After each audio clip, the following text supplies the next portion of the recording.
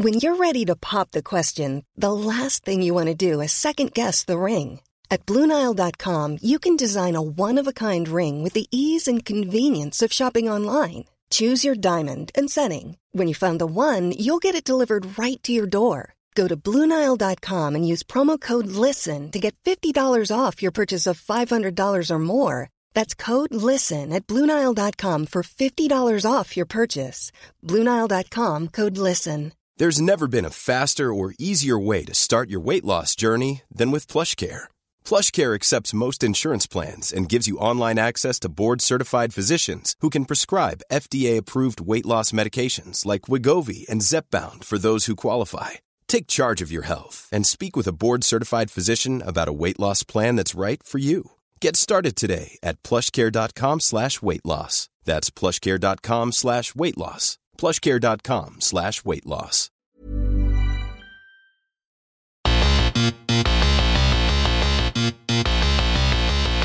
Good afternoon, good morning, good evening, wherever you are in the world. I'm Russell Tovey. And I'm Robert Diamond. And this is Talk Art.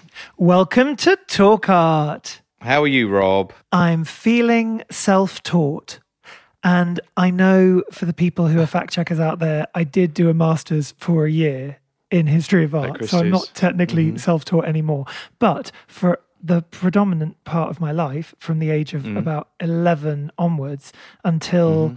I think I was 29 when I did my master's. I was actually self-taught when it comes to art. And as are you, no? Big time. I didn't have Christie's. I didn't do a master's, so I'm a legit self-taught. You are. You're 100% self-taught, whereas I'm like 90%. But I think when I did my master's, I actually took a lot of what I'd learned myself. And that is where my passion lied, in a way, all the kind of things that I was into. But today's guest is someone who has championed and also put on exhibitions and done international art fairs with self-taught and overlooked artists. And we are so excited to be able to speak with her today, because Talk Art is not just about one type of art or one type of artist. We've always said it's art for everyone. And the more we've been doing the show, I feel like one of the great things that's come out of it is how much we're learning all the time. And I know that you went to the Outsider Art Fair in New York. Didn't you, this year? Yeah. Which was in January, wasn't it? Yeah. And I have experienced working with an artist that was kind of on the outside of the mainstream art world in some way, but somehow they kind of adopted her. That was Stella Vine. Do you remember years and years ago? Oh, yeah. I used to help her out a lot. And she did actually end up doing a show at Modern Art Oxford. So she kind of went mainstream in a way. And I think the newspapers and, media used to write a lot about her. But she was pretty much self-taught. And also her whole perspective was quite kind of, on her own. And she was a really unique kind of character. I loved her a lot. Yeah, I remember those. And still do. I just haven't seen her in a long time. But so I feel like you and I share something with today's guest. So, which is an interest in supporting overlooked artists. So we would like to welcome to Talk Art, Jennifer Gilbert. Hi, guys. Hi, Jen. Hi, Jen. How are you? I'm all good, thanks. How are you? Good. Where do we find you in the world? You find me in a very rainy Manchester. Nice. Oh, it's raining. It always rains in Manchester. Yeah, exactly. Is it really? Always. So for our listeners, you run a gallery called the Jennifer Lauren Gallery, and your name is Jennifer Gilbert. What is the Lauren? My middle name is Lauren, so I thought Jennifer Lauren had a bit more of a catchy sound to it. So yeah. Good one. That's very nice. And when did you open your gallery? So it's been running for 3 years now, but I've been working with artists in this field for a very long time. And how did you get into this field of artists, this part of the art world?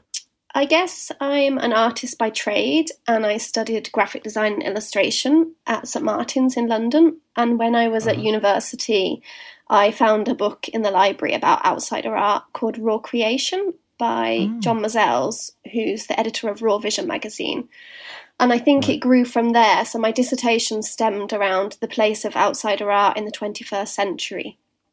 And I started working with artists with schizophrenia in local community art classes, doing sessions with them and working with artists that were isolated in the community.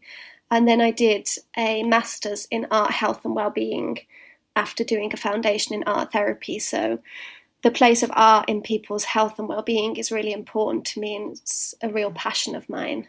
So, and is it a new concept for you then too? Because it feels like you were doing this because it was a passion project, and you were really interested in how people were expressing themselves through disability, through mental illness. But then you've also been able to bring these artists into like an art market arena. Yeah, I mean, what I say on my website as well is that I'm a real champion for these artists, and I really want to give them a voice and platform their work. And I think because so many of them are unable to do that themselves, I really want to be that person to kind of put them out there. And I think because my background is working with disabled people, I do that in a really nurturing and sensitive way. But ultimately, I want the artist's voice to be heard, and I want it in their own words coming through so that people are really listening to them and what they have to say with their work. That's actually something that I always really loved about the idea of being a gallerist before I was one, was this idea that you can kind of be a intermediary, you know, between like a museum or a collector and the artist, and somehow you can take the pressure off the artist because in a way they just want to be making art. And one of the reasons we really wanted to talk to you was just because the passion that you have for, you know, facilitating and helping and promoting artists' work that we wouldn't necessarily have heard of, you know, in a kind of mainstream context. Like a lot of the artists you show and promote aren't necessarily household names, but you know, they definitely deserve to be because they're incredible.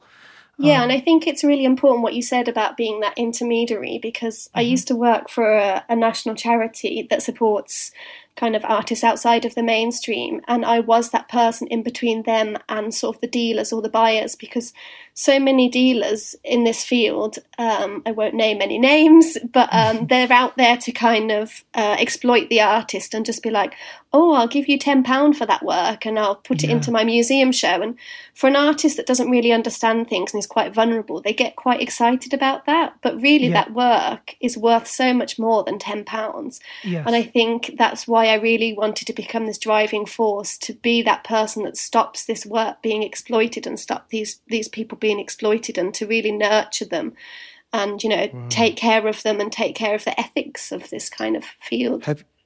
Have you called anyone out in the past, and have you recorganised that this was happening and you've stepped in? Really? Yes. So what does that involve? It happens how do you go all the about time. That? Does it? Well, a lot of the time people go behind the back of like a studio or something that might be supporting an artist, and go directly to the artist, and then, you know, the artist gets excited about it and gives away their work for free, or, you know, accepts that £10 for something that's taken them 3 years of their life.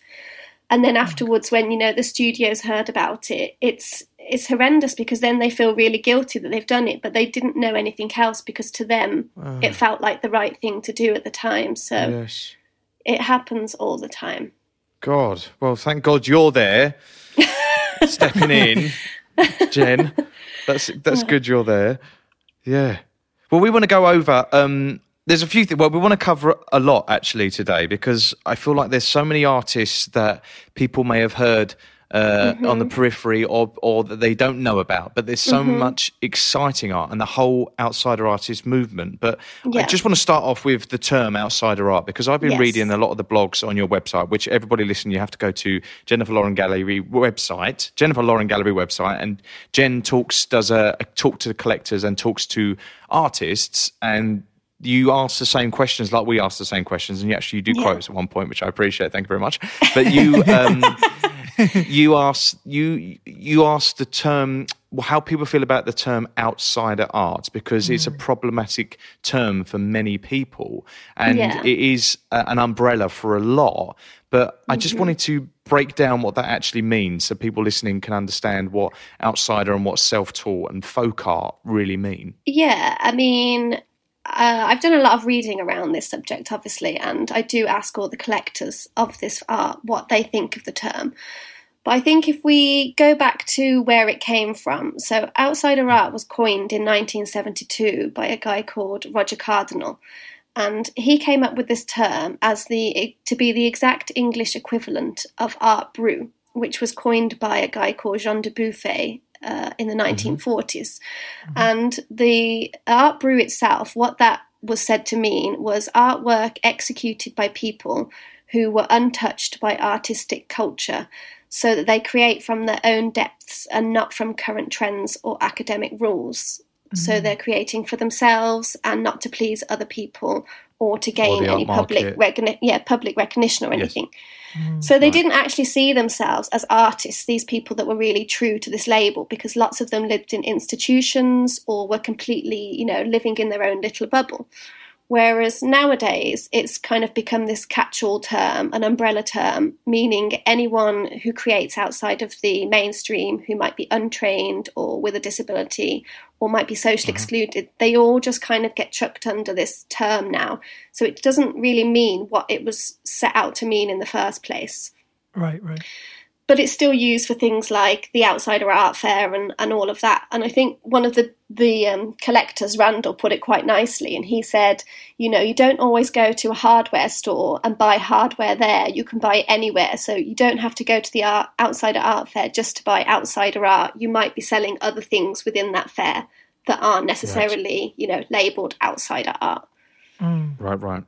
So there's outsider art, and then there's self-taught art, which is basically, art produced by people that are just existing on the margins of art history and aren't taught through art school. And then a lot of American people use folk art, and folk art dates back to old traditions. So it's things that might have been passed down over the years. So it might be basket weaving or stone carving or that sort of thing. Oh, yeah, okay, we're working with wood and things like that. Yeah, wood carving. Like a family trade type thing. Like a family trade kind of thing, yeah. Right. So why is outsider art the term for Art Brut? Why has Art Brut not remained as a constant? Well, it was when Roger wrote this book in 1972, he wanted to call it Art Brut because his definition, all his way of thinking about this art is the same as Dubuffet. But his publisher said, you can't call it that because in English it translates as brutal art, and we can't put a book out there called Brutal Art. So you need to think of something else.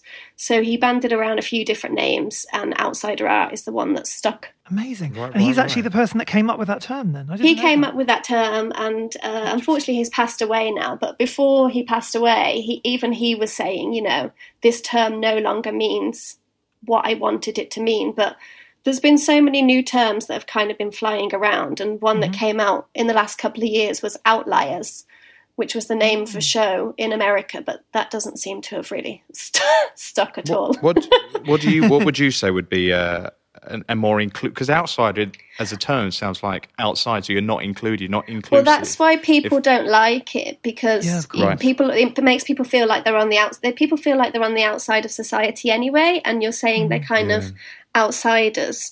And also with the term outsider art, it's like you're grouping the people rather than the art, whereas with the term Art Brut, you're describing the art and not the artist. So it just feels very wrong that we're labelling people that way. And with the artists on my website, I would never describe any of them as outsider artists unless they directly said to me, I want you to call me an outsider artist. So I work with a lot of artists in Japan that are working out of studios.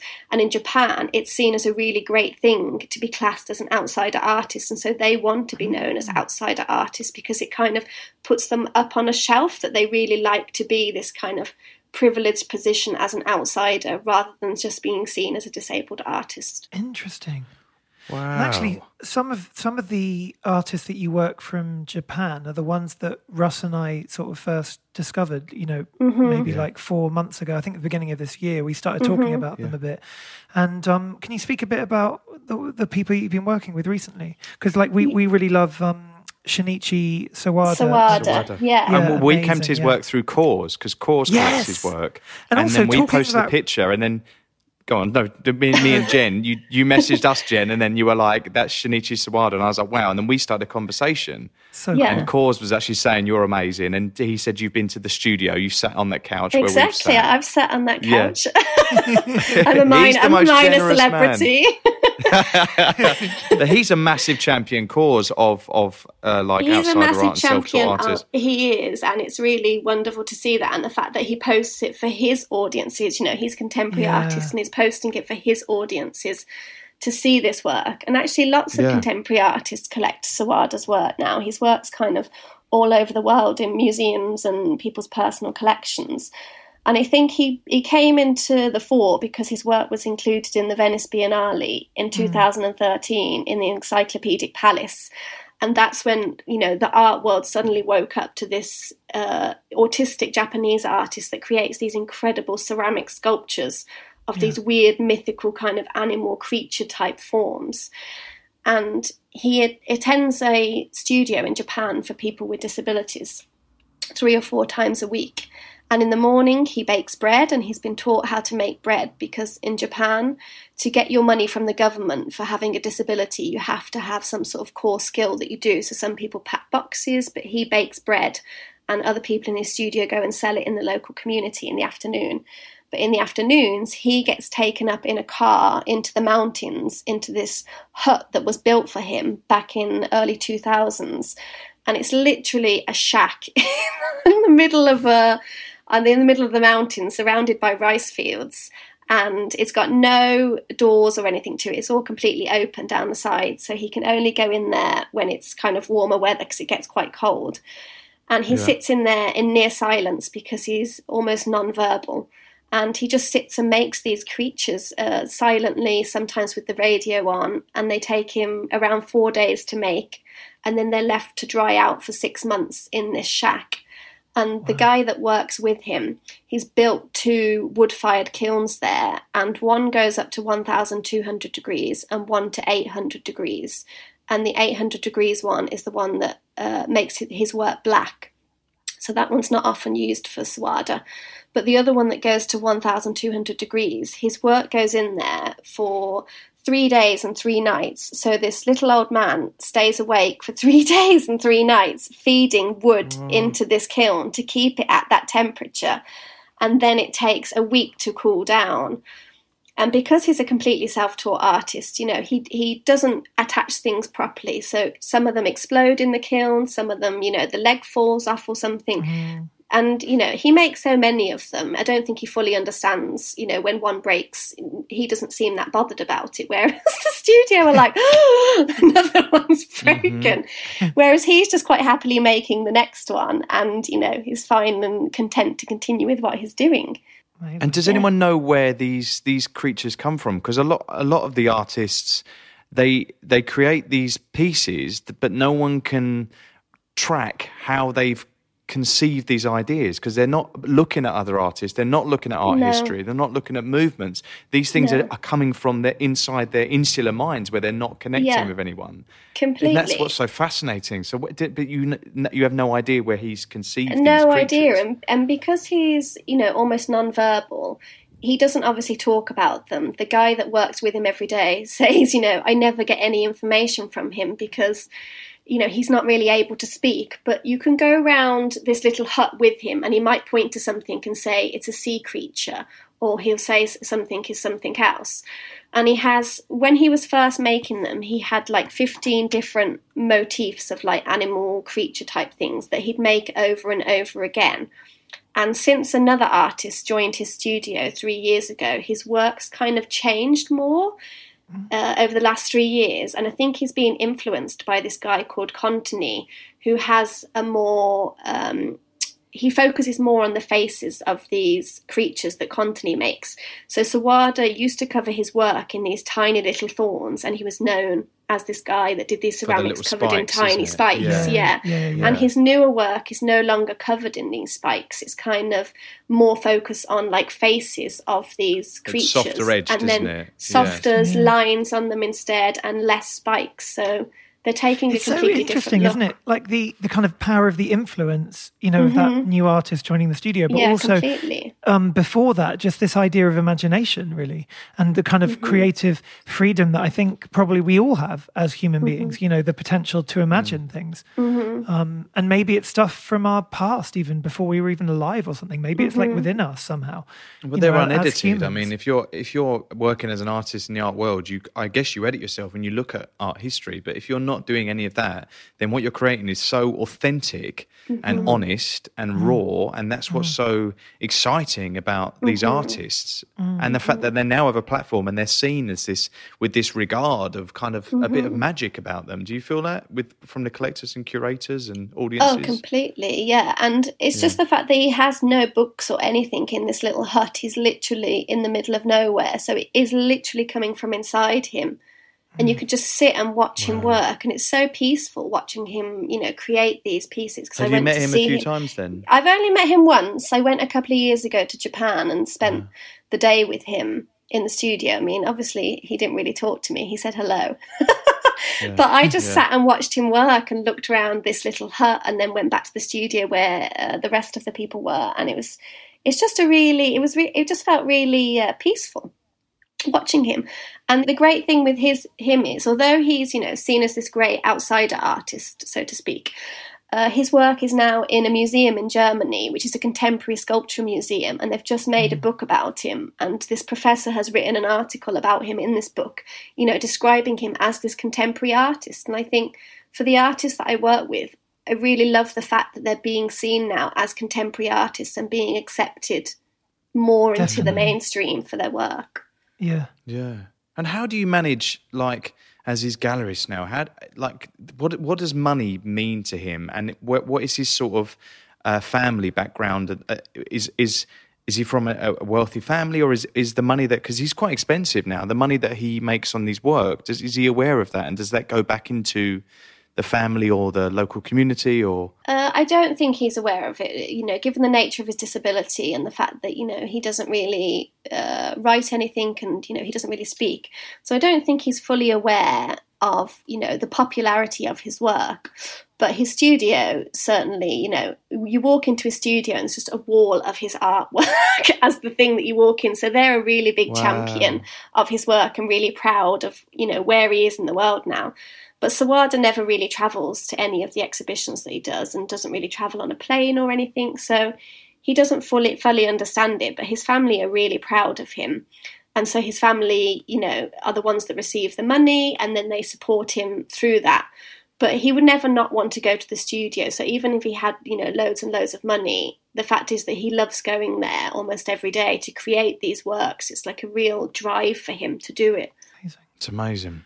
It's amazing. Actually, going back to New York, the Outsider Art Fair this year, didn't they have an exhibition that was bringing together collectors, kind of well-known contemporary artists? It was contemporary artists. The mainstream art world, yeah. Because it was fascinating to see the kind of names, because I know someone like Kors has joined the American Museum of Folk Art now on the board. So he's really sort of committing on that level as well. But the list of names was really impressive. It was kind of like Cindy Sherman, Maurizio Catalan, Chris Martin, Kiki Smith, Nicole Eisenman, Julian Schnabel, Laurie Simmons. It goes on and on and on. And I found it so interesting the way that they're all kind of successful artists in the mainstream kind of art world in a way, but how important, this kind of work by self-taught and overlooked artists is to inspires them. Yeah, totally. Or Polly Apfelbloom's a great example as well, who was I guess you mean look at folk art or tribal art through the ages. Tribal art inspired a whole Cubist movement. Look at Picasso. I mean, that was self-taught artisans crafting. That in itself could be classed as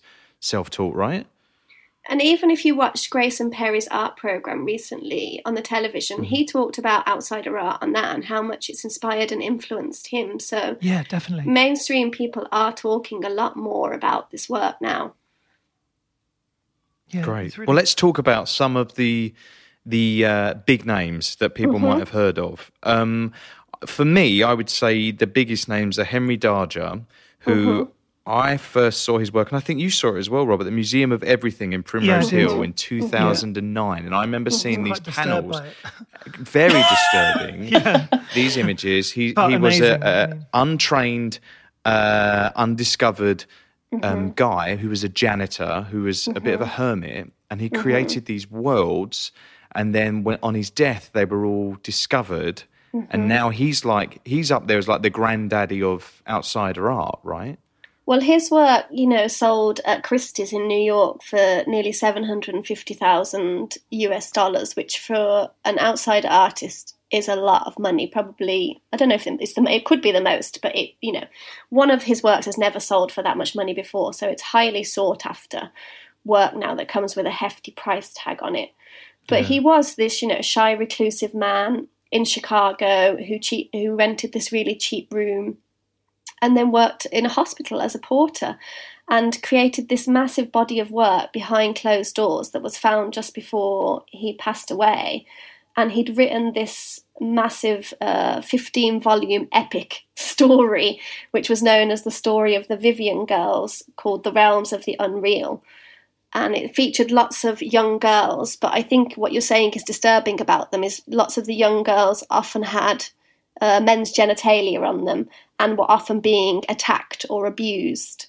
And he often drew himself into the pictures as someone that was trying to protect the children. Mm. So there's lots of stories about his life that are floating around and whether or not these, bad things happened to him throughout his life, and whether there's all these like horrible things that you read about. That was his therapy of creating these drawings for his own sort of exorcism of whatever happened to him. Yeah, but we don't know whether these are true or not. These are just things that are bandied about. But he used to collect magazines and newspapers, and then he'd trace the images of like girls or people out of those, and then use those tracings to do his pictures. And they were sort of like 10 meters long, double-sided in watercolour. Huge pieces, body of work really, that was just... Yeah. So who And they who were gets all the money like for hand-bound down the side as well. Yeah. Oh, it's incredible. But who, like, so say his auction prices, like, go for that. Who now has his estate? He's got an estate now. Oh, right. Wow. Wow. Which would be a lovely thing to have. Yeah. Yes. So he's a big one. Grandma Moses. Now, is she in there as some... I wouldn't say she's as well known as them, but I'd say less people know about Grandma Moses, actually. What do you know about Grandma Moses? Well, they made me think of like Lowry-esque images of like quite naive people, but from her community. Yeah. They're kind of like landscape, but then you see all the characters dotted around, and there's no sort of hierarchy with sizing or there's no sort of perspective on it. Everyone's just sort of the same, whether they're in the back of the field or the front by the house or whatever. But I thought that she was quite. I wouldn't say she's as well known as some, but she would be classed as a folk artist as opposed to an outsider artist. So there were quite naive paintings that she did of like, local rural life, potentially based from where she was living. And there's quite a few artists that kind of do that kind of style of painting. It's almost like European naive painters would fall under the same kind of bracket as Grandma Moses, I guess. Mm. Okay. Bill Traylor, who is one that's really blown up as well. He's been incredible influence for so many contemporary artists now, his style, and he didn't start making work until he's in his 80s, right? What's the story behind him? Well, funnily enough, there was a Guardian article about Bill Traylor last week in England saying that there's so many forged works in his style now, which is terrible. So there's this guy that's having to go around and trying to verify them all. And in this Guardian article, there was an example of a forged version of a Bill Traylor painting. But yeah, Bill Traylor was... Could you have told the difference, Jen? If you saw that, I think when I looked at this one online, I mean, had I seen it and no one told me, no. But because I was reading this article and then I looked at it, I was I can totally see that it's not real. Of course. It's a bit of a help, isn't it, when they say this is a forge? You're like, I think it was the dog. It was the dog. I was like, that doesn't look like a Bill Traylor dog. So I think that was a bit of a giveaway. But if you didn't know much about Bill Traylor, someone would be buying that work for a hell of a lot of money. And that person that painted it would be laughing. But Bill Traylor, so he's one of the biggest known outsiders. So he was born into slavery back in 1853, and he died when he was in his 90s. But he didn't actually start creating until he was 84. And he used to work on a plantation until he was 84 in Alabama, and then moved to Montgomery, and for some reason decided to start painting. And he used to live sometimes on the streets and sometimes in a storage room and in a little local shop. And then he sat out all day in the African American community in Montgomery and just sat and drew. And the main body of work that survives is from a 4-year period of his life from 1939. So there was 1,500 drawings. And now they're being shown at like David Schwimmer in New York. Just had an exhibition of them, which is mind-blowing, really. Yes. I mean, it was a beautiful exhibition.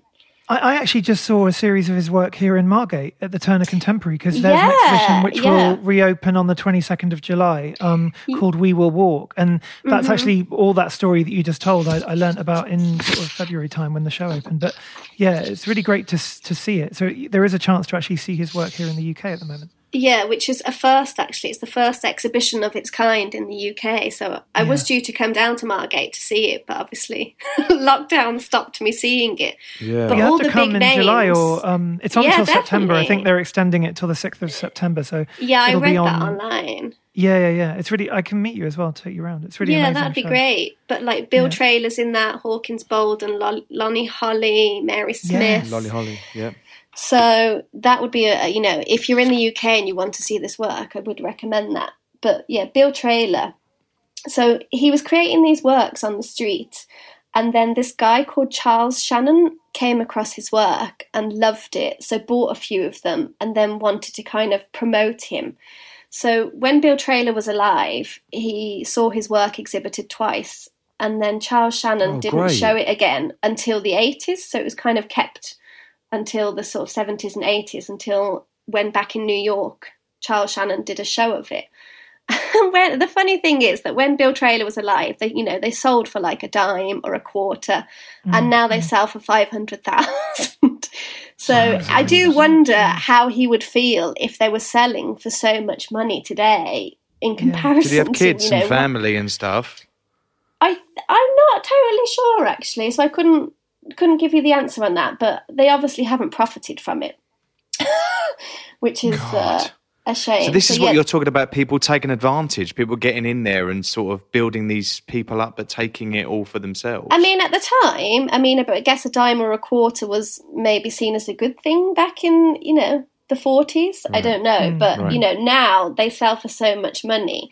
But I think what I liked about Charles Shannon is on the back of Bill Traylor's work, if Bill Traylor told him something in particular about that work, like, who might be in the picture or what it was a scene on, Charles would write in Bill Traylor's dialect what was in that picture. And so some of the pieces today have got that text on the back of them, which I think is a really lovely kind of remembrance of the work, because he didn't title any of the work, so it kind of reminds people what was in it. And then I guess there was this, when I interview all these collectors, they all keep talking about this one show in America. So I had to buy this catalogue online, which cost me a small fortune because it's completely out of print. The folk art show, right? The folk art, so the Black Folk Art Show in America, which was in 1982. In the 80s. Yeah. People rave about this show because it was the first time African American work had been brought together as a whole in America. And I think it was quite strange because I read something in the catalogue saying people are going to be really disturbed by this exhibition because you will have never seen any art like this in your life. And Bill Traylor had 36 works in that show. And so that was one of the things that kind of put him out there onto this platform alongside, I think it was like maybe 20 other artists in this show. So it sounded like an amazing show from reading the catalogue and from listening to... Is the catalogue good? It is good, and it's got some amazing artists in it, like Bill Traylor, like William Edmondson. Yes, let's talk about William Edmondson. Yes, let's talk about William Edmondson. Love the work. Yes. So he was a labourer and a farmhand, and he used to carve limestone. Again, he's from the same sort of era as Bill Traylor, so born in the 1870s, and carved these beautiful limestone sculptures. But he's someone that he was kind of, walking around one day and said that he saw a tombstone appear in the sky.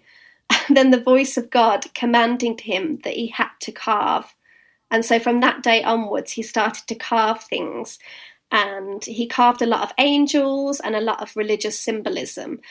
And when you go to the Museum of Modern Art in New York at the moment, one of his sculptures is on display there in a room that's dedicated to self-taught art alongside Bill Trader's work. Wow. Which is amazing because, but they're beautiful. They are absolutely beautiful. They are these beautiful, sculptures. yeah. They're very simple carvings. They're not like delicately done. It's quite an obvious, simple shape of like an angel, but it's very beautiful to look at. Yes. Definitely. One more, Madge Gill. Madge Gill seems to be like the grandmother of it all. Well, Madge Gill is the most famous outsider artist in the UK. So she is, for us, she's a major person to be focusing on. And she did last year have, was it last year? I can't remember now. A big show at Walthamstow in the art gallery there, in the William Morris Art Gallery, had a show dedicated to her work, which was just incredible to see so much of her work brought together. Yeah. Mm-hmm. But she was someone that lived in London. And she believed that she was guided by a spirit called Mine Innerest. And a series of sad events in her life, like some of her children dying very young, compelled her to start wanting to do seances and to reach out to people. And then obviously this spirit guide came about and she was compelled to produce and then just didn't stop until, she passed away. And she was a very, very prolific artist, like would work at night time, by candlelight, drawing on postcards over and over again, and also worked on massive rolls of calico that were sort of 35-foot long rolls of calico. Yeah. And her son made this little device that he attached the calico into, so she could only see a small bit of it at once. And then she'd roll it up and roll the next bit out. And she wouldn't ever see the thing whole until it was like out in her garden for her to see. And yet it flowed all the way along like a really beautiful drawing. Mm. And all of her work almost always featured women's faces with a hat on.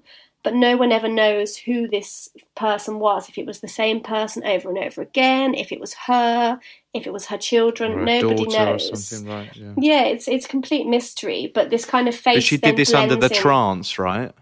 Oh, completely. She did this in like a trance-like state, yeah. Yeah, because when her work was actually exhibited, it was then known as the East End Academy, which is now the Whitechapel. So when she was alive, she used to be part of their annual show, and often her long calico pieces were shown. But she said she could never sell them because they weren't hers to sell. They belonged to someone else, meaning they belonged to her spirit. And people actually used the word visionary for her. And I think it's such a perfect description because it really is visionary. It's like she sort of saw these visions in a way. And there's an amazing photograph linked to the William Morris Gallery show that we'll post on our Instagram of her with one of these giant, calico artworks. So incredible. I mean, she's classed as mediumistic as well. Mm. There's a whole big movement of the mediumistic movement is a very big movement coming through that's kind of being linked to outsider at the moment. So she kind of falls underneath that. But this is when they feel like they're making work through a higher being. Yeah, I think she described it as a spirit guide, didn't she? She described it as a spirit guide. Yeah. Yeah. Would mediumistic, would that ever involve schizophrenia artists or anyone like that are hearing voices and creating work as someone else? Or well, it includes people like Georgiana Houghton would be described as that. She had a show at the Courtauld, I think, a few years ago. Right. It's people that are being guided by other people, I guess, that would fall under that. But it's becoming very popular at the moment. It's a very hot topic. And okay, well, that's good. At the Outsider Art Fair in Paris last year, there was lots of dealers that had mediumistic art on their stands that they were selling. So it's kind of like, the hot thing to buy at the moment. Well, that's an insider-outsider tip, isn't it? You've just given us, Jen. Outsider-insider tip. So, let's talk about some of the artists that you have on your rosters. We talked about Shinichi Sawada, the guy from Japan, and now there's an amazing artist who I look at his work, and the thought of making it myself gives me a migraine. Pradeep Kumar. If I had to if I had to concentrate like he concentrates making these things, I would have a migraine. His skill. Let's talk about him. He's so meticulous; it kind of takes it to a whole other level. Yes. That word. So meticulous, and they're so delicate in the flesh. Like when he carves the little legs onto the matchstick of the birds, they're so thin. Like I almost don't want to pick it up because I feel like it's just going to snap off. And he's just sent me his father's just sent me some pictures of some new ones he's done. So he carves toothpicks and matchsticks, and then he carves the very tip of them into. It's normally people or birds and animals. And his father's just sent me two of people in yoga positions upside down on their hands. They're so out of a good. Toothpick. Oh my god! Out of a toothpick, and it's literally like the bit that he actually carves is like a centimetre long, and the detail in them when he paints them afterwards, like with a little necklace or like a little chain around their waist or buttons down their top, it's just insane. How did you find him? How did you discover his work? His work, so Raw Vision often shows his work at the art fairs, and I saw it there, and I've seen his work in lots of exhibitions about outsider art. And so Raw Vision put me in touch with... what is Raw Vision? That's a gallery, isn't it? No, Raw Vision is the only outsider art magazine that exists in the world. So I recommend everyone should buy this magazine. It comes out 4 times a year and has articles about different artists in it. So Sawada's had an article about him. Pradeep's probably had an article about him. You know, lots of these big artists, Bill Trailer, they've all had articles about them written in Raw Vision magazine. So you can discover new artists in this magazine if you're looking for new talent. I don't think I could discover new artists in there. People who find new artists will want to have an article about that artist in there to kind of get them known wider. Right. But I mean, for me, that's the kind of go-to magazine. That's a go-to if you want to learn more about this. Definitely, I'd recommend that. The way I find artists is either some people approach me or I approach studios if I see some artists that I like online, or if I visit exhibitions or different studios around the world, I'll pop in and see the artists there, or some people recommend people to me. So there's lots of different ways that new artists would come around. And actually, you yourself are introducing us and many other people across the world to so many different artists. And the show that you did in January, or earlier this year anyway, in London, Monochromatic Minds. Can you talk a bit about that? Because I know you're about to start a whole Zoom series of talks in July. So I thought it would be interesting for people to hear about the original premise of the show. Yeah, so through my gallery, I like to do pop-up shows, and normally they're quite small because I have quite a limited budget. So I managed to get some funding from the Arts Council, which was not enough to cover the exhibition, but enough to help me put it on. And I decided I only ever buy black and white artwork myself. And so I really love intricate black and white artwork. And so I wanted to put on a show of monochrome work from around the world. And it was 61 artists working in black and white that are self-taught, disabled, or classed as outsider artists. And it was people working out of studios and people that just exist and are isolated in community and work by themselves. Some of them I knew, some people were suggested to me. And then I pulled together this exhibition and I held it at Candid Arts Trust in London. And it was only on for a very short time because it's so expensive to hire spaces out in London. So it was on for 10 days. Did you have work by the Japanese artist Haku Nagawa? I did, yes. Because I love that artist so much. It's a she. I love her work so much. It's a she. Yeah, she's quite got quite severe mental health issues, but she draws on like sort of postcard-sized white paper with a black pen. And draws whatever pops into her head. So, I mean, I've got a drawing by her of a face, and it's got 4 eyes on the face, and there's kind of snakes coming out of the eyes. It's quite weird. Wow. And sometimes they look like quite friendly little characters. Sometimes they look like quite disturbed characters. There's one that's riding a bike, waving, but they're just pen and ink drawings, really small, quite detailed drawings. So there was pieces like that in there, and then there's pieces by a British artist called Nick Blinko, who's a very well-known artist for having schizophrenia, but also for being the lead singer of a a punk band called Rudimentary Peni. So he's got this massive cult following that follow him, and he always draws all his album covers and everything. And I had a magnifying glass next to his work in the exhibition because the detail in it is just ridiculous. And so some people just came just to see his work because they're super fans, but they'd look at one piece of his work for like an hour because there's so much detail in it.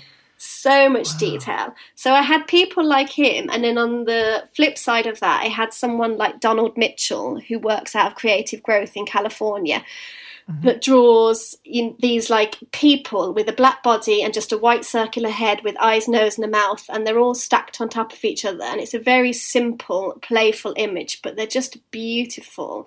And he doesn't need to do anything else. So there's like complete opposites in this exhibition. And it was artists from all over the world. Hey, I'm Ryan Reynolds. Recently, I asked Mint Mobile's legal team if big wireless companies are allowed to raise prices due to inflation. They said yes. And then when I asked if raising prices technically violates those onerous 2-year contracts, they said, "What the f*** are you talking about, you insane Hollywood ass?" So to recap, we're cutting the price of Mint Unlimited from $30 a month to just $15 a month. Give it a try at mintmobile.com/switch. $45 up front for 3 months plus taxes and fees. Promo rate for new customers for limited time. Unlimited more than 40 gigabytes per month. Slows full terms at mintmobile.com. Mom deserves better than a drugstore card. This Mother's Day, surprise her with a truly special personalized card from Moonpig. Add your favorite photos, a heartfelt message, and we'll even mail it for you the same day, all for just $5.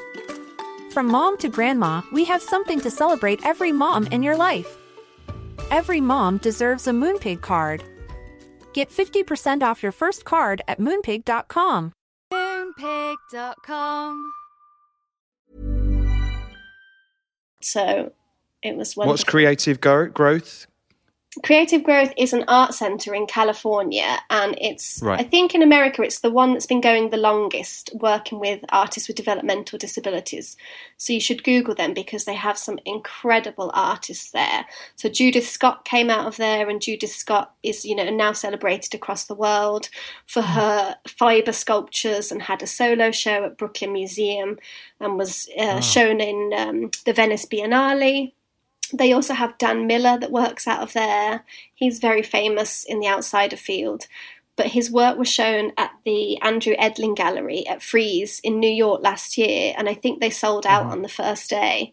And this is somebody with a developmental disability, and he does these massive works of overlapped text. And again, he's someone who's quite non-verbal, but just writes words over and over again on top of each other to build up these really beautiful drawings with pen and with paint.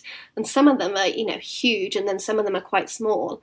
And he had this beautiful display at Frieze in New York last year, and they just flew out. And his work's now, with lots of contemporary artists again in their homes and their collections.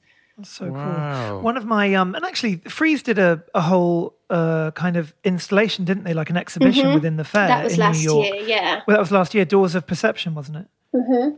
Yeah. And Sir Wilder was part of that. I was going to say Sir Wilder was in that, wasn't? Which was well exciting because I got really to go exciting. to Frieze in New York. Yeah. Which was amazing.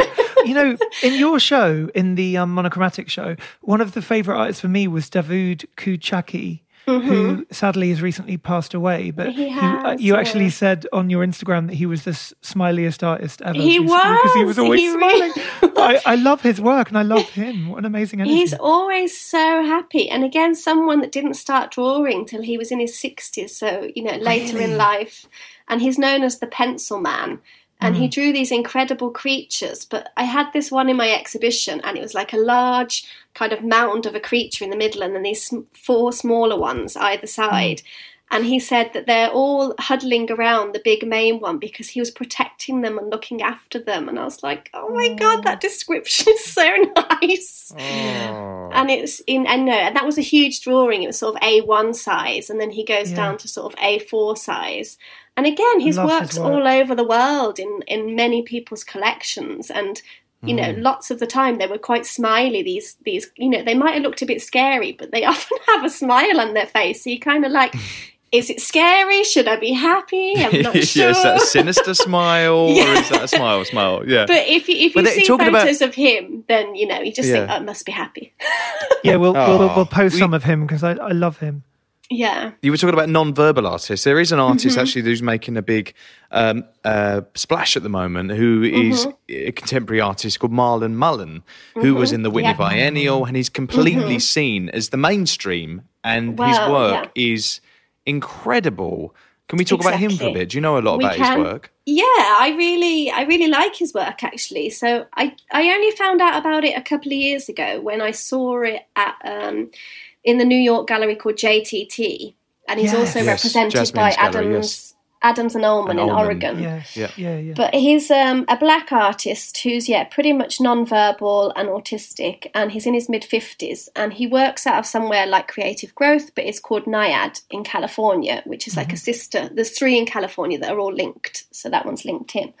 And he does these massive, they're quite often massive, massive paintings with really simplified imagery on them. So he takes photographic images from magazines, from lifestyle magazines, contemporary art magazines, or the front covers of them, and then he appropriates it and abstracts it in his mind into this reduced version of shapes and lettering and stuff, and does this completely unique version of that kind of cover or image that he's using. So like you said, he was in the Whitney Biennial last year, and also the San Francisco MoMA gave him an award last year. And for both of those occasions, he's the first disabled artist working out of a studio that's ever been included in that biennial or been given that award by MoMA, which is a massive turning point for disabled artists being accepted into the contemporary art world more. And it's just, he's on this like real path. It's so long overdue, but he's on this massive path at the moment of like amazing things coming his way. But he's quite, I think he is aware though, isn't he? He is aware because I think he was at the Biennial and stuff. Yeah, and he had a jacket on that said Whitney Biennial on the back of it, which was amazing. But he goes to visit all these things, and although, he might not be there to speak or anything, he's taking in the atmosphere, and people are coming up to him and, telling him how incredible his work is. So, he's someone that I think understands what's going on. Wow. We were talking to Catherine Bradford the other day, and she was saying that now, I think the last kind of 5 years, maybe decade, but I think really the last 5 years, people are just so much more interested in kind of new ways of seeing the world, and also like marginalized voices and people that haven't had platforms on so many levels, whether it be people that are outside artists, the mainstream, or people of color or queer voices, or all these different voices. And I think it's so important that that includes disabled artists or self-taught, all this kind of other field as well. I agree, but I think that our country is so far behind everywhere else. Like in America, this work is celebrated. It's talked about by art critics all the time. Like the New York Times writes about these artists all the time and praises them for, their incredible work. You've got MoMA that's got a room dedicated to them and other pieces dotted around their collection. And then you look at England and you think, what the hell's going on here? When you see things written about these exhibitions, it's always like, come and meet the misfits, and like really negative articles about these artists, which is not really encouraging people to go and see it. It's not said that's not a real quote, is it? That hasn't been said. Adrian Searle, the headline was "Meet the Misfits," and then he said, "Oh God, I wish I could remember what it said now," but it said that he said that the exhibition left him disturbed. And I just thought, you're not really encouraging people to go and see these exhibitions. That was a show that was at the Whitechapel a few years ago. Yeah, that was 2006, wasn't it? Yeah, but you just think... And then you look at what people like Roberta Smith and Jerry Saltz write in America, and they're like, praising this work. And our art critics are like destroying it. And I think because there's so few exhibitions of this work, it kind of pops up. So, you had the 2006 show. In 2013, you had The Alternative Guide to the Universe at the Hayward, which again was panned in the press. You had a Japanese outsider art show at the Wellcome, which got quite a lot of good press, actually.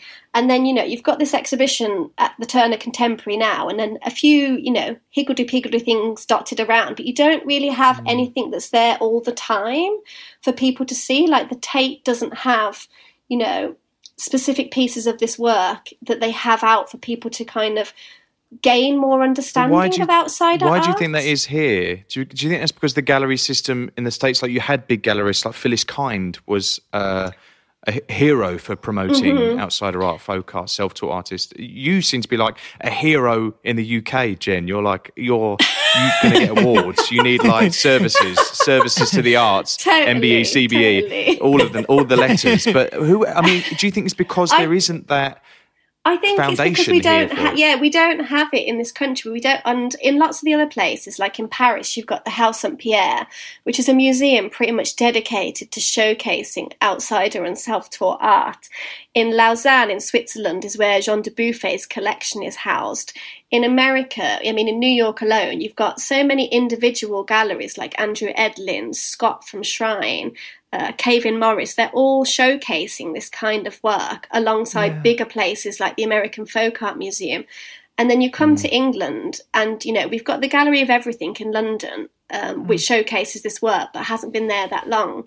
But really, we don't have a place where you can see this work all the time and appreciate it, and for people to understand it more, to then, want to see more of it. So when I did my show... Do we have the studios? So true. Do we have studios, though? We do have studios, yeah. But again, I'd say the studios in America, like Creative Growth and Land Gallery in New York, they seem, because they've been going a long time, but they seem to do a lot of high-profile art fairs as well, or things like the Outsider Art Fair.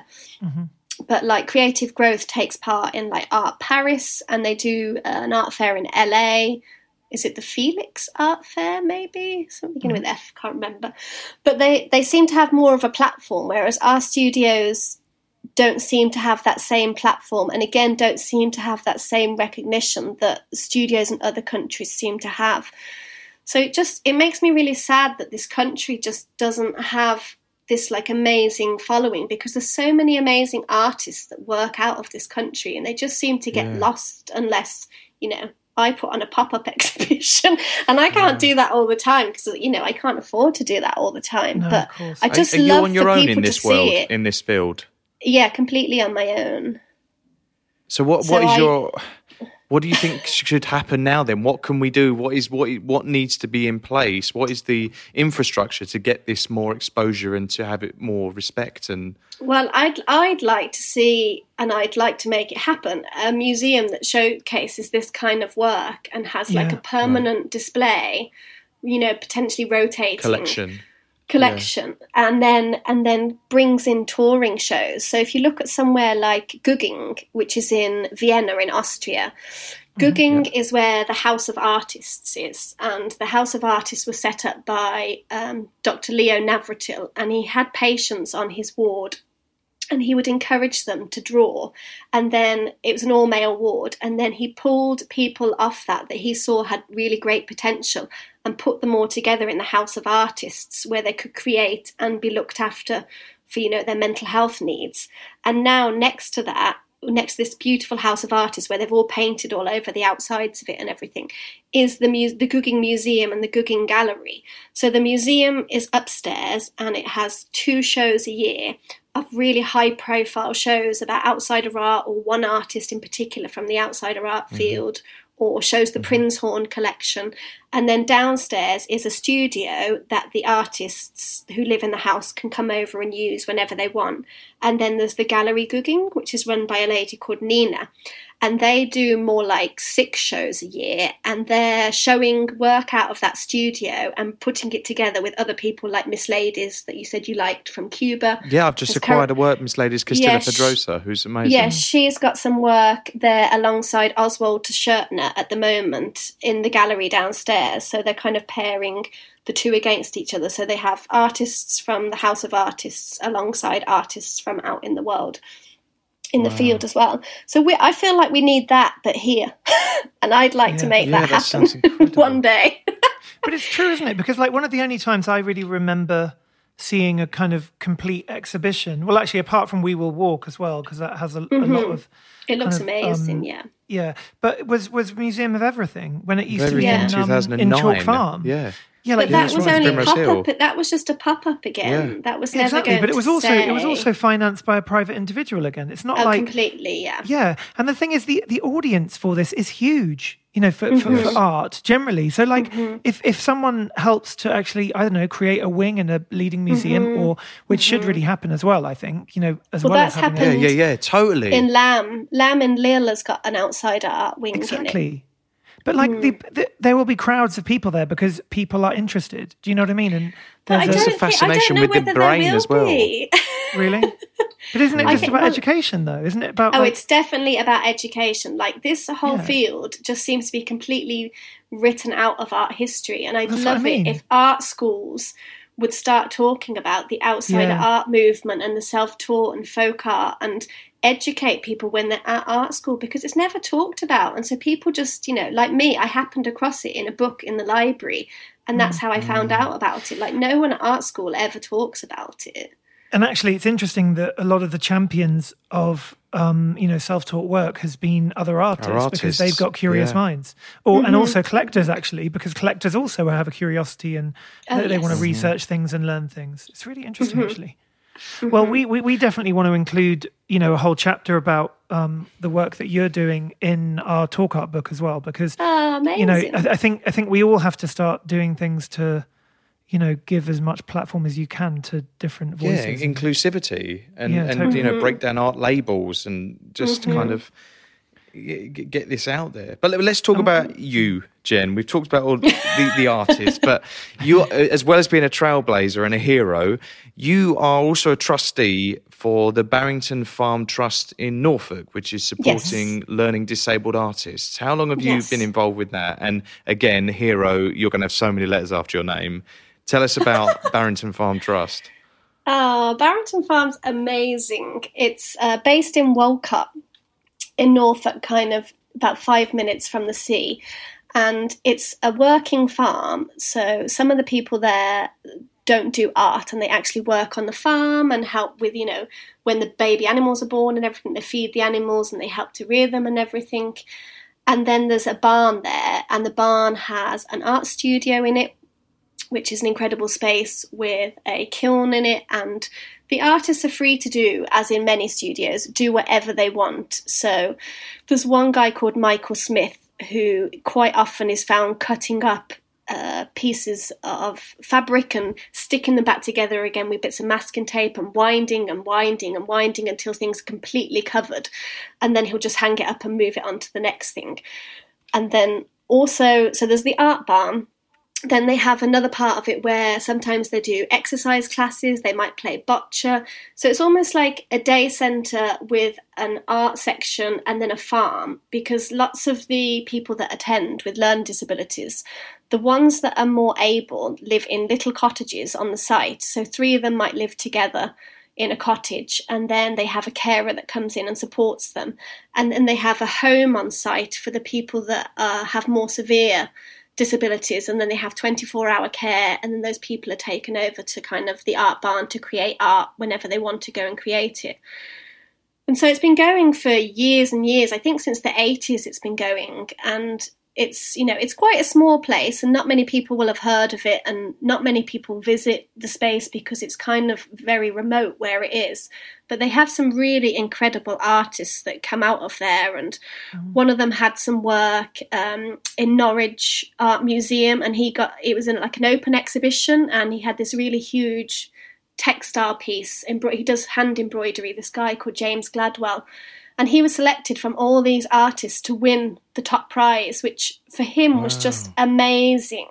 You know, just a learning disabled artist that works out of this studio won the top prize and won, you know, some money, and he was due to have a show there. So it's just a really wonderful place. It's a wonderful place to be involved with. And I've been a trustee then maybe for about 3 years, but I've known about them a lot longer than that, and I'm really good friends with them now as well. So it's...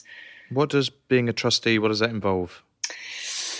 I think in comparison to other places, because it's very small, we don't do as much as other trustees of very big, powerful organisations might, but you have to read through kind of financial reports, and they suggest different things they might want to do, and you have to okay them and okay if they want to spend money on things, and checking in on, you know, health and safety, risk assessments. It's not all glamour. It's lots of reading. Yes. Yes. Yeah, and it's a lot of listening, but important, as well, isn't it? and a lot of listening. Yeah. And thinking what's best for the art barn and for the artists that attend there, and thinking about different opportunities that you can kind of get them into as well. So, yeah, it's great. Awesome. Amazing. You had a show in April that you had where you put out a 2-week call out. I think that's when we connected, because I was following you anyway, and I think we talked after we went to Core Studio and we saw the pictures. But there was a show called Unlocked Unearthed, where you were looking for artists that defined themselves as disabled or deaf to submit an artwork, and you were trying to find a lot of deaf artists, weren't you? Yeah, I mean, I think I've just done some research with some money I got from the Arts Council into kind of what is and isn't out there for disabled and deaf artists. And through talking to some deaf artists recently, and I was supporting a deaf artist with an Arts Council application as well, it occurred to me that, you know, there's barely any information in BSL that these artists can ever access any opportunities, because there's nothing out there that explains the opportunities to them in a way that they can understand. So that's British Sign Language, BSL, isn't it? Yeah. British, So So not only was I was looking for disabled, I was trying to target deaf artists by having interpretation done by someone I know, so that I could target those people. So it was really lovely that I was getting applications and queries from deaf artists to be included in that exhibition. So when I put the exhibition out online afterwards, I again got this interpreter to reinterpret the text I'd written about the exhibition into BSL, so that the people selected that were deaf could again understand what I'd written about, you know, the exhibition putting out there. So, like I said, I don't just do my gallery stuff, because although it's my main passion, I can't live off, you know, I'm not one of these big dealers that's been going for years. I'm a small newcomer dealer of the new generation of young dealers working in this field. And because I've only been going for 3 years, I don't have enough money to warrant doing it full time. So I work as a freelance producer and curator with disabled and deaf artists. And so this call out was aimed at those to kind of put their work out there more and give them something to look forward to during lockdown. So, you know, everyone was in doom and gloom. I worked with a lot of very vulnerable artists, and lots of them were told, you know, you have to stay in, you can't leave the house for, 12 weeks or whatever. And lots of them became quite depressed, and I wanted to do something to give people, something to look forward to share with their friends. My work is on this website, it's in this scene. Isn't that a wonderful thing that's happening at the moment? And so that was the reason I wanted to do that. Jen, you're a wonderful thing. We love you're a art. wonderful thing. This is like, and also, and you help people with their applications. You go out of your way to assist people who are confused by the whole process. That's something that you offer, so I've just I'm working with an organisation in London at the moment, just doing a bit of freelance work for them. And I've just written like an easy read version of their application, because for me, like, inclusivity and people being able to understand information is so important to me. So I don't ever write things with, any art jargon or any big words, because I want the kind of text on my website to be understood by a lot of people. So when I was working with this organisation, I said, it would be really great if we put your application form into Easy Read, which is like really simplified text with images next to it that kind of show what the text is doing, so that someone with a learning disability or someone that can't take in long panels of text could read that and then would still be able to submit without having to ask too many extra questions. So making things as inclusive as possible is like a real big passion of mine, and making it so that everyone, making it accessible. So like with my Monochromatic Minds exhibition, I spent so long in London looking for an accessible venue, because so many venues do not have ramps to get into, which is just absurd in this day and age. And then once I found one, you know, with a ramp, I then did like an audio tour of the exhibition, because I work with people with visual impairments and I wanted them to be able to, you know, get something more from the exhibition rather than, you know, just coming and chatting to people. So I did an audio tour that they could listen to. And then I did a film, and I subtitled the film with 5 of the artists, because I wanted people to hear from the artists that were in the exhibition, you know, what does art mean to you? Why do you do it? Share with people, you know, where this comes from inside you. So I had this little like 10-minute film on repeat in the show, and then I got some of the artists to give talks. And one of the artists travelled down from Edinburgh, and he's called James Allison. And he attends a studio in Edinburgh, and he came down and took part in the talk, and he's never done anything like that in his life. And, you know, he's got a learning disability, and he prepared this little speech, and he got up and, you know, it was a very simple speech. You know, I like art, I like drawing birds, I like drawing trees, you know, I like the colour blue. And then he got to the end and everyone clapped and he sobbed. And he just went, I'm so proud of myself for doing that. And I was like, we're all so proud of you. And it was just a really magical moment that he was able to travel down to talk about his work in front of just a general art audience. They weren't people, you know, that have all just come from the disability arts field. There was people from all walks of life that had come to listen to him speak. And it was just such a wonderful moment to hear that. And then, I mean, he set me off and I was like, I've got to talk again now. I've got tears in my eyes now. I'm just saying that story. He draws really beautiful, simple pictures of birds. They're amazing. Awesome. Well, you know what? Next time you have a show, Jen, I would be up for doing the audio tour. If you tell me what to say, if you give me a script, I'll voice the audio tour for you. I'd absolutely love that. That'd be amazing. I think that would be really exciting. Definitely. Oh, it might make more people come to my show. Yeah, well, we've got to. This has got to happen. There's an artist you work with called Terence Wilde, who describes himself, or you describe his work as he's an adult survivor. Now, what does that term actually mean? And is that used to describe a lot of artists of a certain I'd say a lot of people would describe themselves as adult survivors. I mean, he was someone that was abused as a child. And he suffers from post-traumatic stress disorder because of that, and also has mental health issues. So he calls himself an adult survivor. And so I use that description because he uses that description to describe himself. But his work's incredible. His work was in my show, but he's also someone that I represent 25 artists in total, and he's one of the artists that I represent more fully, as opposed to the people that were just within that black and white show. And so I've just done a series of mini interviews with artists that I support on my website as well. And he was the first one that I did. And I was asking them, you know, what have you been doing in lockdown? And I was like, based on talk art, you know, what's, and then took something, you know, what have you been doing? You know, what's your new skill and stuff? So I've been doing that with each of the artists, but Terence, I've known him for years and years. And as soon as I set up my gallery, I was like, really want you to come on board with me. And he was like, of course, Jen. And I really champion what he does, because he creates these really incredible, really detailed work. And he has two sides to what he does. So he does this colourful work that he says is like his money-making work. I mean, he doesn't sell it for a lot of money. It sells between, you know, £50 to £200. But it's money that, you know, he makes, and he knows it's more likely going to sell than his black and white work, which is the work that I obviously prefer. But his black and white work is all to do with his mental health and what's happened to him throughout his life, and often has quite negative things put into it, or wording, or negative drawings and sayings and things. And I think it's really powerful work, and that's why I love to show that work, because not because I'm trying to like scare people, but there's lots of people in his position that don't want to talk about it or think they're alone. And I think by sharing his work, and lots of people said that about the film, because he was in the film in my exhibition.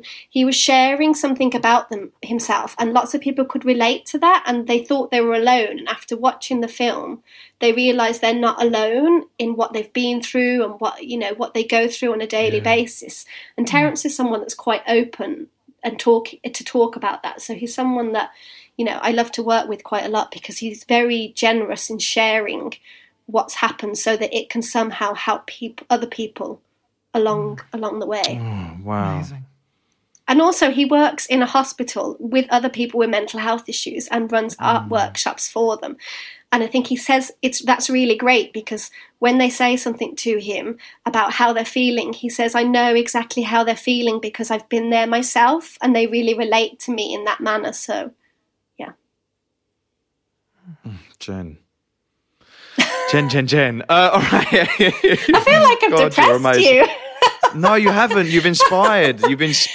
This is really an amazing chat. You're an incredible woman. So I wanted to ask Rob. Can I just quickly ask Rob? Rob, have you been to the Shell Grotto in Margate? Yeah, I love it. I've been a number of times. Good. Yeah, I didn't know whether you'd ever heard of it or not, because that would be classed as like an outsider environment. Yeah, totally. And actually, they used to have seances in there. Yeah. There's photographs of a seance actually currently like wallpapered on the wall in there. And it made me think of the artist you were talking about earlier, you know, this idea of like spirit guides. And Yeah. And Tracy Emin is a big fan of it. And she's I referenced heard it in her her talk work. about it. And she's also done a little podcast with Gemma Kearney, who lives here in Margate. But I mean, I love it. And I make every single person that visits Margate that I know. I still haven't been there, Rob. I still haven't been there. The one person that hasn't is Russell. It's me. But do we know the answers who did it, or is it like a secret thing? Was that a thing that's discovered? It's like 180 years old, isn't it? But I think there's not much known about the history. It says like there's all these different stories and it's kind of been muddled over the years. And I don't think anyone ever knows the true story anymore about, you know, how it started and why it's there. It could well be tourism, really, or it could be. There's loads of ideas about it. Yeah, but it is really impressive, and it's actually the kind of thing that Russell is going to go crazy for. Completely. He hasn't been there yet, but next time. I think I've always got the dogs, so I feel like that is actually 3 dogs in the Shell Grotto. The last 2 or 3 times he's had like 3 dogs with him. They're giant, almost bigger than me. So yes, they would. I don't know what they'd be like around shells everywhere. So Jen, we ask every guest coming on some really exciting questions. The first one is, if you could do an art heist, if you could steal nicely any work of art in the world all for yourself, what would it be and why? See, mine's quite obscure. I've been thinking about this, but ever since I saw it, I've loved it. There's an artist in the Prinzhorn collection, which is in Germany, which is a collection of pieces from institutions. And there's an artist called Agnes Richter who did this little embroidered jacket. It's called The Little Jacket, and it was embroidered in 1895. And there's barely anything known about this artist other than the fact that she was in this institution and was born in the 1840s, I believe. And so she has this little jacket, and it's like, I believe it was a straight jacket that she's cut up and made into like a little peplumed jacket, and then she's stitched all over it with thread that apparently came from her socks, but who knows. Stitched all over it biographical information. So on the sleeves of the jacket, the text is all on the outside, but on the actual jacket itself, it's all on the inside. And because it's so old, it's kind of half of you can't really read what it says, and I don't think it made much sense in the first place. But it's just a really beautiful a piece that I saw in an exhibition there called Madness is Female, and it's stunning. It's a stunning piece of work, and they won't let it tour anymore because it's so fragile and it's so old, so it has to stay in the collection. So everyone should Google that because it's a beautiful... I mean, I couldn't ever do it. I'd have to put it in the corner and never touch it. And also, but it's a miniature jacket, like a doll's jacket. She used to wear it. It's human size because it was like a straight jacket cut up into a jacket, and apparently she used to wear it. But when I was at university doing my degree, you had to do a piece to go. A visual piece to go alongside your dissertation. And because my dissertation was about outsider art, I did my own interpretation of this little jacket. So I made a Victorian petticoat, cut it up and made it into a blouse, and then stitched all over about this Victorian lady's life who then suffered a breakdown and did all that sort of stuff. And in 2011, my embroidered shirt was hung alongside this shirt in the Prinzhorn collection in Germany, which was exciting. That's so cool. So that Where was, is it now, Jen? Is it now? Is that doing the tour? It's left the original behind. Now that's doing the tour. The new life. Mine's like tucked away in a drawer somewhere. Oh, I know. Well, I we know. will. Congratulations. We will definitely post an image of Agnes Richter's jacket, but also we need to get an image of yours. Of Your Okay. jacket. Yeah. With you wearing it. No, I could never fit my arms in it. I made it too thin on the arms, so I could never. And it was it from your own straitjacket, or was it? Yeah, obviously. No, I just made a petticoat to begin with, and then cut the petticoat up and made it into a Victorian style blouse. Awesome. So no. Wow. Well, the next question we ask every guest is very simple. What is your favourite colour? I'd have to say black, which, is that a colour? Is it not a colour? I don't know. But I'm very pale. I'm very pale with red hair, so I have to wear quite dark, bold colours, I feel. Oh, really? Otherwise, I just look like a ghost. Oh. So Do you I wear live a lot in of a lot green? of black. Not so much green, mainly navy blue and black. Not very exciting on the colour front there. Is that the you black share and white that- theme for your collection? Yeah. I feel maybe that's what, comes through in my work as well. And you share that right. favourite colour with Jonathan Linden Chase, who we interviewed recently, because their favourite colour is black as well, and they actually painted the bedroom completely black as well, Black? which I thought was very cool. I think that might be a bit scary. I don't know. I think they feel safe. It's horses for courses. So even though we're not there asking everyone at the moment, because lockdown's kind of basically beginning to end now, but what is a hidden skill that you found during lockdown, as you've referenced it on your own blog? Have I? Oh, yeah, the question. I thought you meant I've referenced it myself. I've been thinking about this as well. There was two things I'd say there were skills. One of my friends teaches clay classes, and each week she's been dropping a kilogram of clay off and a worksheet in order to make something out of clay, which has been amazing. So I've made a salt pig, I've made a jug, I've made a pinch pot. Wow. Then she takes them away and fires them, and then asks you what colour glaze you want on them, and then glazes it, and then brings it back to your house again. So I've got a lovely little collection of clay objects. That is very and then cool. the other thing is she doing that for everyone or just you? Is this a thing? No, like I mean, you service had to offers? pay. It was like £5 each week for clay. Anyone could That's sign up to great. it. Yeah, it was amazing. This is in Manchester. This is in Manchester. Yeah, she's called Sarah Crosby. Love her.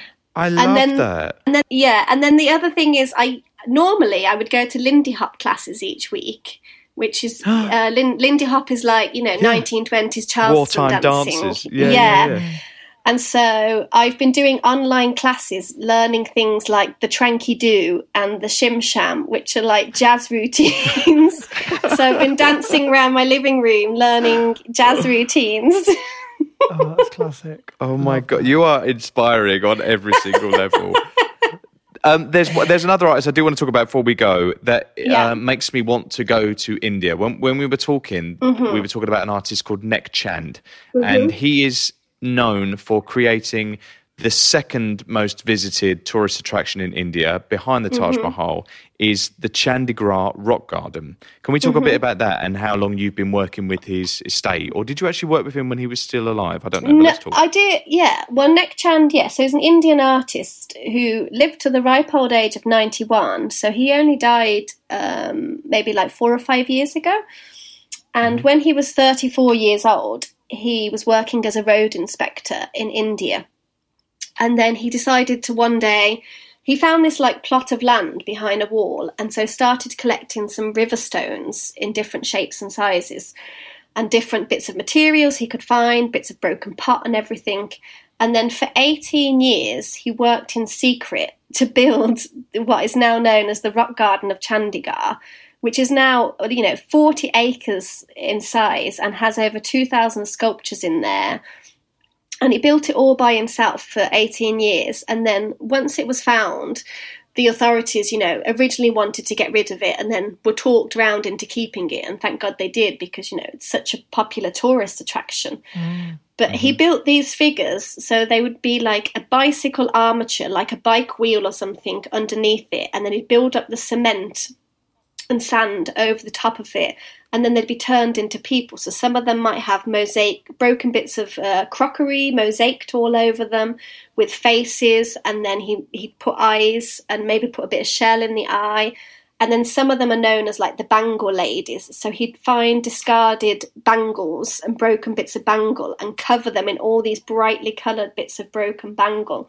And there'd be like one next to the other, next to the other. And there'd be like rows and rows of these people. And there's monkeys that he used to do as well.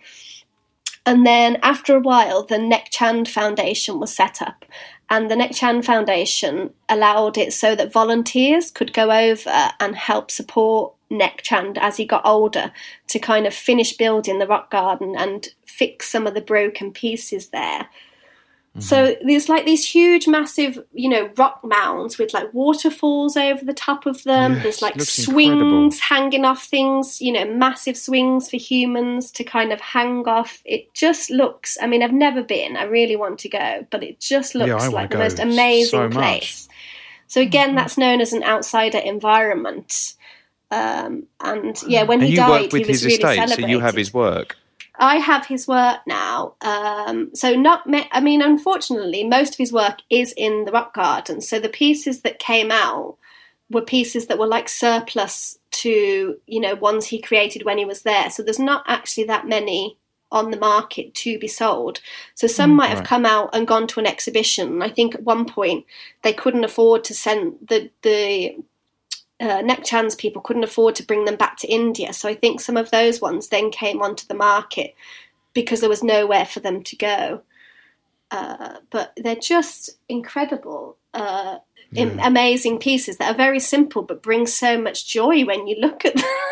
Yeah, and it's also such a commitment because it was such a large-scale sort of vision. And for so many years with nobody knowing he was doing it. So, how did he do it? How did he get away with not being discovered? I don't understand how no one found him for 18 years and he'd be like wheeling all this stuff in wheelbarrows around. Wow. There's got to be a movie in that. Someone's got to play that. That's an incredible role for someone. Definitely. It's like the guy in Islington, the mole man, that Sue Webster bought, and David Adjaye, the architect, renovated the house, but he sort of dug under the house, the ground, didn't and he? Then did drawings and things on the walls. And I think Sue Webster has actually preserved it all these tunnels and things. And I think one day a bus drove over the road or something, and there was a huge hole in the road. So because he'd been digging so much underground. So these stories do happen. And it also makes me think about that Jerry's Pompeii, that flat that was in West End Park last year. Yeah. Did that get saved? That got saved, didn't it? I think it got saved. Yeah, I think it had enough money found to save it. Yeah. Oh, that's good. But there's loads of little random places in London. There's Stephen Wright. Have you ever been to Stephen Wright's house? The House of Dreams in East Dulwich. No. Oh my God, you need to Google it. He opens his house maybe 8 to 10 times a year. It's just a house on a street in East Dulwich, and the ground floor of his house is just covered. I don't want to tell you too much because I want you to Google it and see the pictures. But it's Stephen Wright with a W of Wright, House of Dreams. And I think when he passes away, I believe the National Trust is taking it over. Wow. Is it all glitter? Is that what I'm imagining? There's bottle caps and everything and mosaic things. It's incredible. And he makes these incredible sculptures inside it. But people go round to his house and donate things. So I remember he told me someone's mum or something died and he had 15 pairs of her glasses. And so he took all these glasses round to Stephen, and then Stephen's built them into the wall there or something. And so this man goes round there to visit his mum's glasses as though it's kind of like a bit of a shrine. So there's all these things that people have donated that were things of people's they know, and he builds them into this kind of incredible space that he's got. And then if you go up, you're not allowed to go upstairs, but upstairs in his house, it's like minimal white walls, like complete opposite to what's going on downstairs. It's amazing. The two sides of his brain are like, amazing. There's like a calmness and wow. But you should, he opens his house to the public like maybe 8 times a year or something, and you pay to go and visit this, incredible place that he's created. Amazing. Well, thank you so much. This has been such a wonderful hour and a half together. I have loved every minute, and I really hope we get to do this again sometime. You know what? We should all go to India and make a TV show. Totally. Yes. Yeah, that would be That's so a really good idea. Yeah. You find the money, I'll come with you. Special. Yeah, big time. And I really hope you get to come to Margate and we can go and see that show together. Oh, as soon as I can get down there, I'm totally coming down there. Definitely. I watched the online tour, which wasn't quite the same. No. Wonderful. No. Well, thank you so much, Jen. So Jennifer you're Gilbert, on, we love you.